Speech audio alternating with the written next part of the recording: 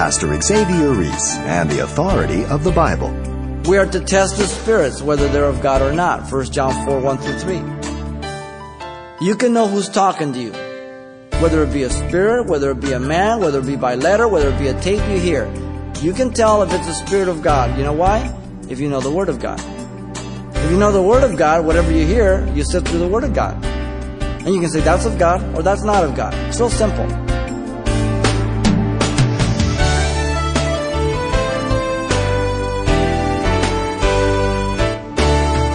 Welcome to Simple Truths, the daily half-hour study of God's Word with Xavier Reese, Senior Pastor of Calvary Chapel of Pasadena, California. Gang violence, rape, murder, hate crimes, and on and on. How can a nation which claims to be Christian be in such a mess?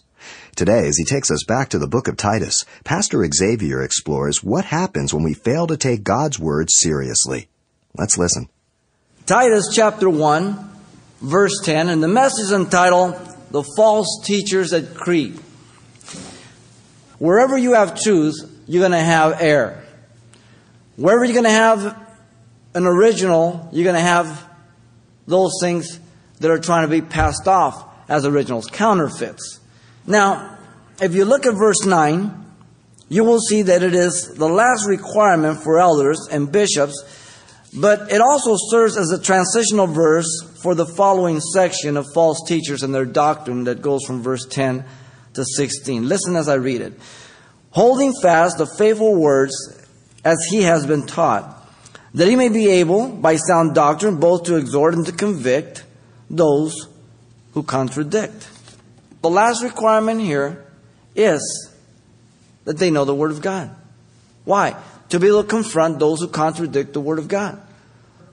And so, what we want to do, having this background, we want to look at verse 10, at the nature of the false teachers at Crete, which is described in three ways by Paul. Let me read verse 10 now. For there are many insubordinate, both idle talkers and deceivers, especially those of the circumcision. That's all we're going to look at. Here's the three ways that Paul describes the nature of these false teachers. First of all, their character in the first portion of verse 10. Second, their practice in the middle. And then lastly, their identity. Their character, their practice, their identity. Notice he begins with character, because character is who you really are, okay? Not what people think you are. Character is who you are at heart. And if you're not right with God there, then everything else is meaningless. Very important. Notice he says, for there are many insubordinate. First of all, their character is marked by that one word alone. Insubordinate. The word insubordinate, which means one who is not subject to another. One who cannot be subject or controlled by any authority. They do not respect God's authority over their lives, let alone the gospel that's being preached by Paul and now Titus there. Because they are an authority in themselves. You've met people, and I've met people, where you meet them and they say, oh yeah, I'm a Christian. Oh, praise God. That's neat, brother. What do you feel? We start talking, all of a sudden, you find out that they're a different type of Christian than what the Bible says. And if you call them on the stand of the Word, well, the Word of God says this. Wait, we're not limited to the Word of God. And they go beyond the Word of God. They don't put themselves under the Word of God.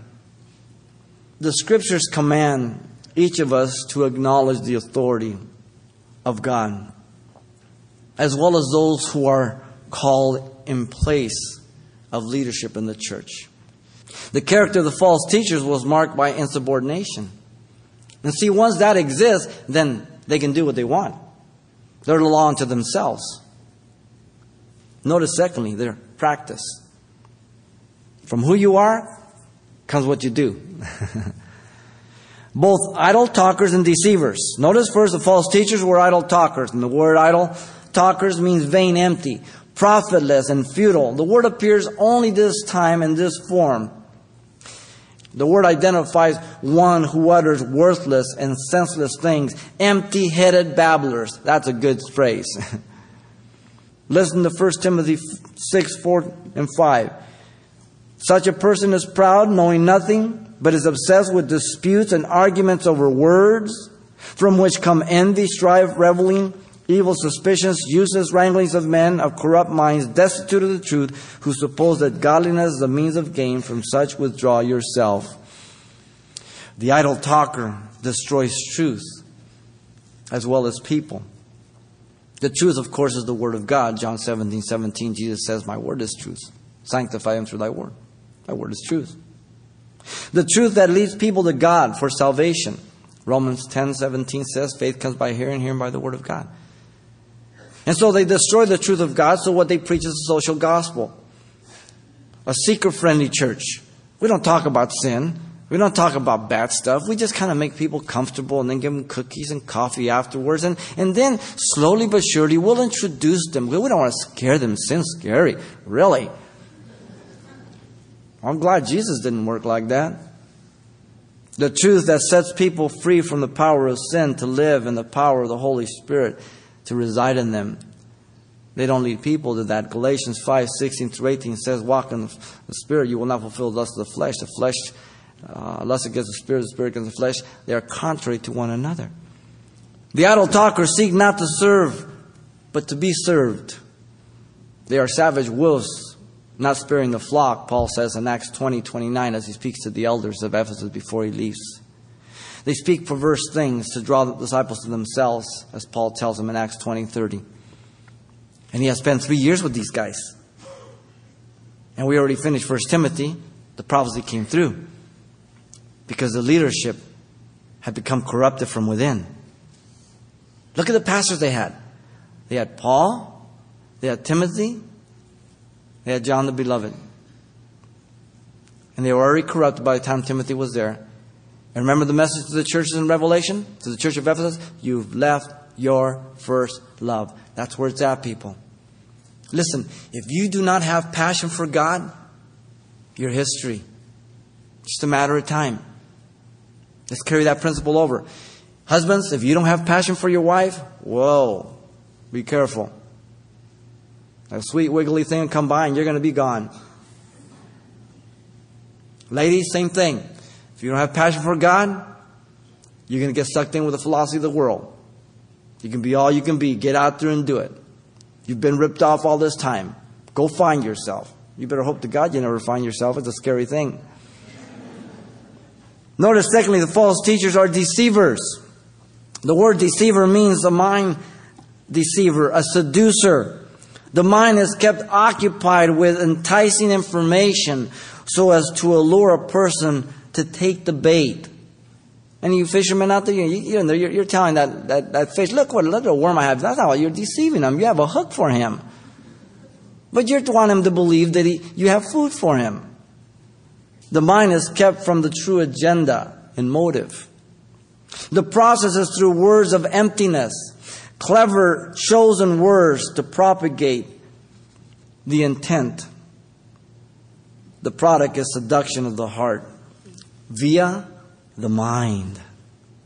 Via the mind. Listen to Colossians 2:8.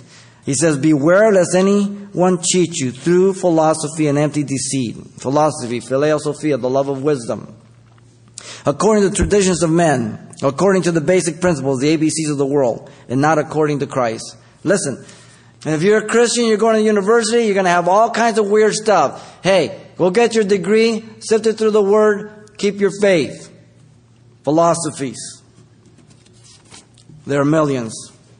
Some years ago, a druggist in the East advertised as followed.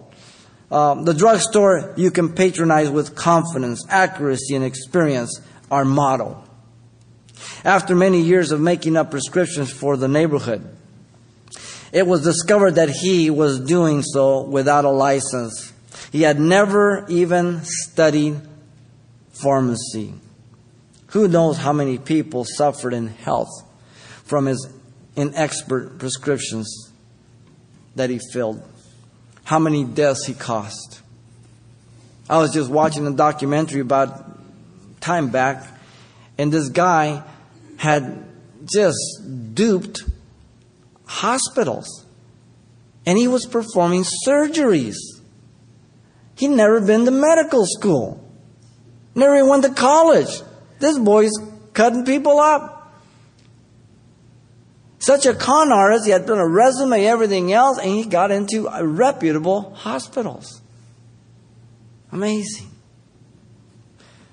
How much greater the crime and the judgment of false teachers who teach contrary to God's word and lead people to perish eternally. The believer is to examine all things to see if they are scriptural. Acts 17:11. Be a good Berean. Make sure you're always carrying a Bible. Make sure you're always following and you're looking at that. Make sure you check the notes. Make sure you're thinking critically. Not to criticize, critically. There's a difference. The believer is to give an answer to every man for the reason, the hope that lies in him with meekness and fear. 1 Peter 3:15. We are to test the spirits, whether they're of God or not. 1 John 4:1-3. You can know who's talking to you.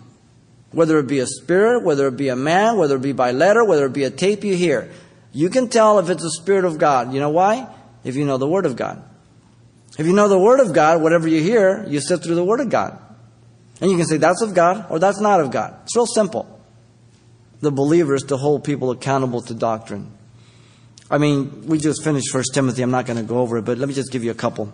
In 1 Timothy 4:6, he says, if you instruct the brethren in these things, you will be a good minister of Jesus Christ, nourished in the words of faith and the good doctrine, which you have carefully followed. Now go down to verse 16. Take heed to yourself and to the doctrine, continue in them, for in doing this you will save both yourself and those who hear you. And on and on. He just speaks about doctrine. He can't doctrine, good, healthy doctrine. That's the key. So we're to hold people accountable. People say, well, you know this. You say, well, really? Show me that in the Bible. You know, like I told you often, people say, well, you know, there's a lot of contradictions in the Bible. Next time they say that, say, here, show me one. Hand them your Bible. They've never read it. They're liars.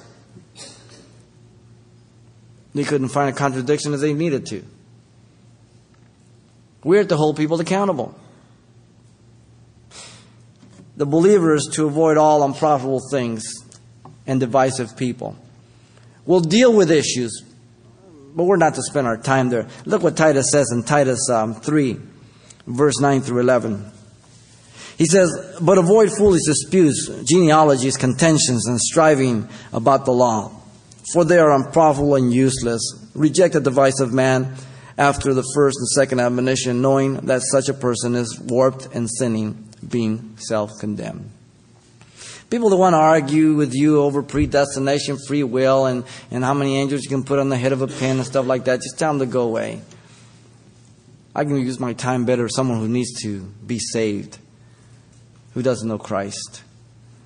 Sincere doubts are welcome. Arguments and insincere questions aren't. They're a waste of time. The practice of the false teacher was to be idle talkers and deceivers. We still have that problem today, don't we?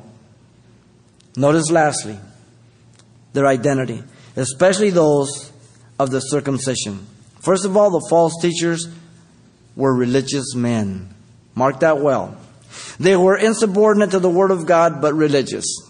They were insubordinate to the appointed men of God, but religious. They were opposed to the work of God, but religious. They were appealing to the intellect and the emotions of man and not to the spirit of man that's regenerated, but they were religious. They were legalistic beyond the Scriptures as evidence of their super spirituality, being only religious.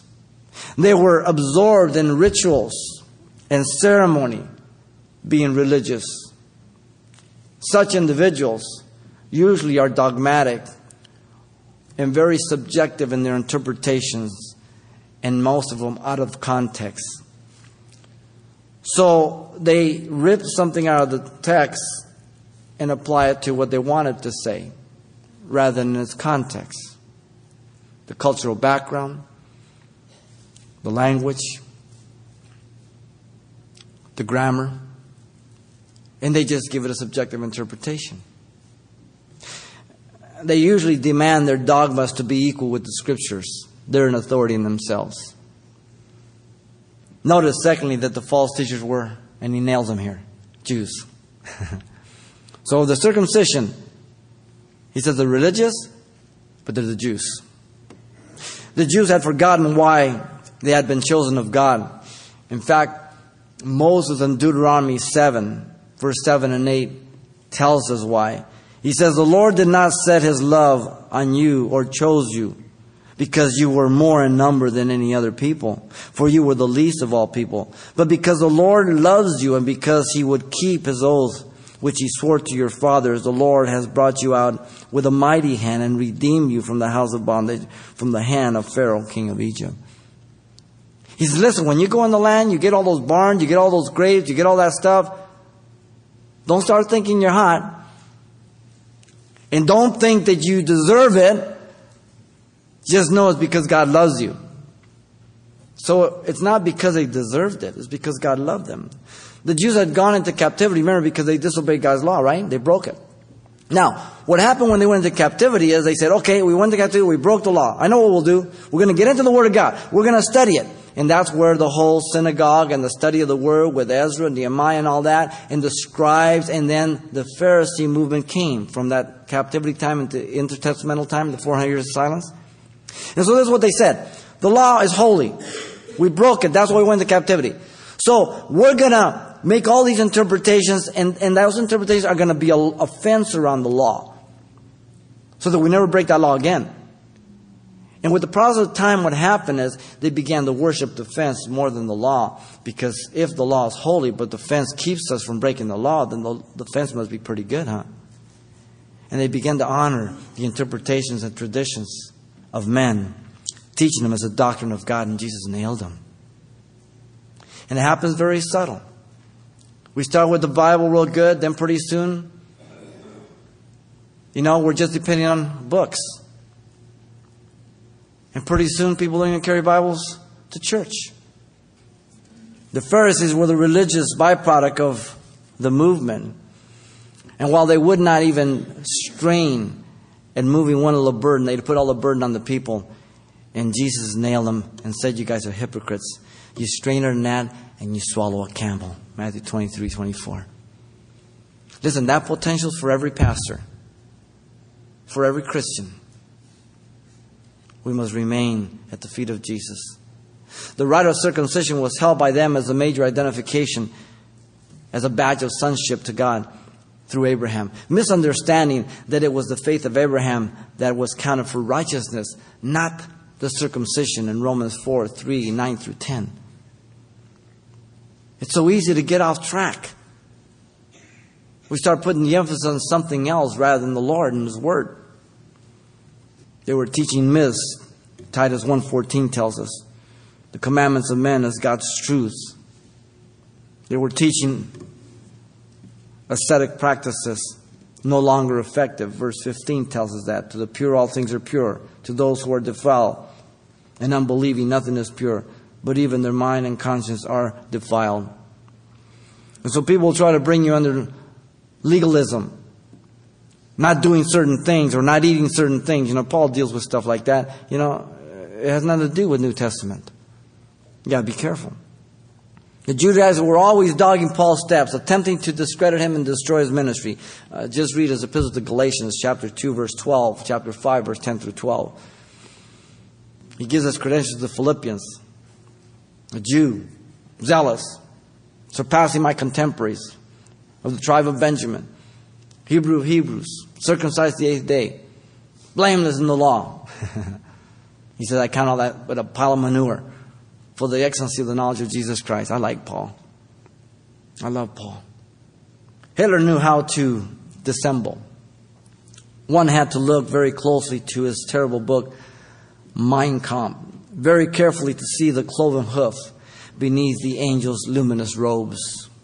He made free use of the Christian vocabulary, talked about blessings of the Almighty and the Christian confession, which would become the pillars of the new state. He rang bells and pulled out all the organ stops. He assumed the earnestness of man who is utterly weighed down by historic responsibility. He handed out pious stories to the press, especially the church papers. It was reported, for example, that he showed the tattered Bible to some deacons and declared that he drew the strength for his great work from the Word of God. He was able to introduce the pietistic tremble into his voice, which caused many religious people to welcome him as the man sent from God. And a skilled propaganda machine saw to it that despite all the atrocities that were already happening, and despite the rabid invasions of the Nazis in the church, the rumor got around that the good Fuhrer knew nothing about these things. People, the very same thing is happening to our own nation. Hitler said, "I don't need you. I've got your children." You get the children, you've got the nation in a generation. Real simple. Didn't Hitler have the kids turn in their parents? Don't children have the right to turn you in as parents? Amazing what's happened in our nation. Some of the most horrible crimes that have ever been committed have been committed by religious systems against Christians, such as the Catholic Church and the Inquisition, where she murdered and tortured numerous people, multitudes, for not believing the dogmas of Rome, and yet it's just swept under the carpet. Listen to the words of Jesus in John 16:2. They will put you out of the synagogue, yes. The time will come when whoever kills you will think he is offering God service. Amazing. Religion is one of the last days' characteristic as we study 1 Timothy 4:1-5.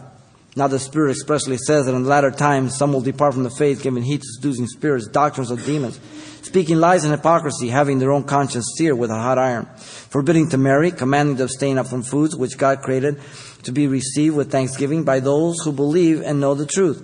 For every creature of God is good and nothing to be refused if it is received with thanksgiving, for it is sanctified by the word of God and prayer. So while they are doing all these different things and being led by demons, they have all these nice little ritualistic, really seemingly holy things to do. Amazing. The man of sin will be ushered in to power by the help of a PR man, the false prophet. This man, through the system of the great harlot, will bring about the man of sin to be the ultimate model of insubordination, idle talker, deceiver of the true worship of God through religion. You might get a little peek of that in Revelation 13 and 17 when you get a chance. He's the epitome of what we're talking about this morning. The epitome. I'm sure glad the Lord's coming back for me. I'm not looking for Antichrist. I'm looking for Jesus Christ. I'm not looking for the deceiver. I'm looking for the deliverer. Thank God for that. And so the identity of the false teachers was of the Jewish persuasion. Now all these things can be applied in principle. That's why we study the text. We see it around today. We need to be careful. We need to be wise. And so the nature of the false teachers at Crete was described by Paul in these three simple ways. The character of the false teacher was marked by insubordination. The practice of the false teacher was to be idle talkers and deceivers. And the identity of the false teacher was of the Jewish persuasion. He nails them. Oh, Paul, that's not a loving thing to do. No, but it's a godly thing to do. But really, it is the most loving thing to do, because he is warning his children. You see, if you love someone, you'll warn them about danger. If you don't warn them, then you really don't love them. And so may God give us the boldness, the discretion, and the willingness to be faithful stewards of His Word in such a dark time that we're living in. And God alone knows what will happen in the years to come. But He will be sufficient, more than sufficient. Pastor Xavier Reese and the Sufficiency of Christ. Now, if you'd like a copy of today's message, False Teachers at Crete, it's available on CD for only $4. And this will also include what Pastor Xavier shared the last time we were together. So once again, the title to ask for is False Teachers at Crete, or simply mention today's date. You can request your copy by writing Simple Truths, 2200 East Colorado Boulevard, Pasadena, California, 91107. Or to make your request by phone, call 800-926-1485. Again, that's 800-926-1485. Or the address once again is Simple Truths, 2200 East Colorado Boulevard, Pasadena, California, 91107. And thanks for including the call letters of this station somewhere in your correspondence. This information is helpful when we check on the impact of this outreach in your area. Is the woman's place in the home, or is that just antiquated thinking? Find out when you tune into the next edition of Simple Truths with Pastor Xavier Reese.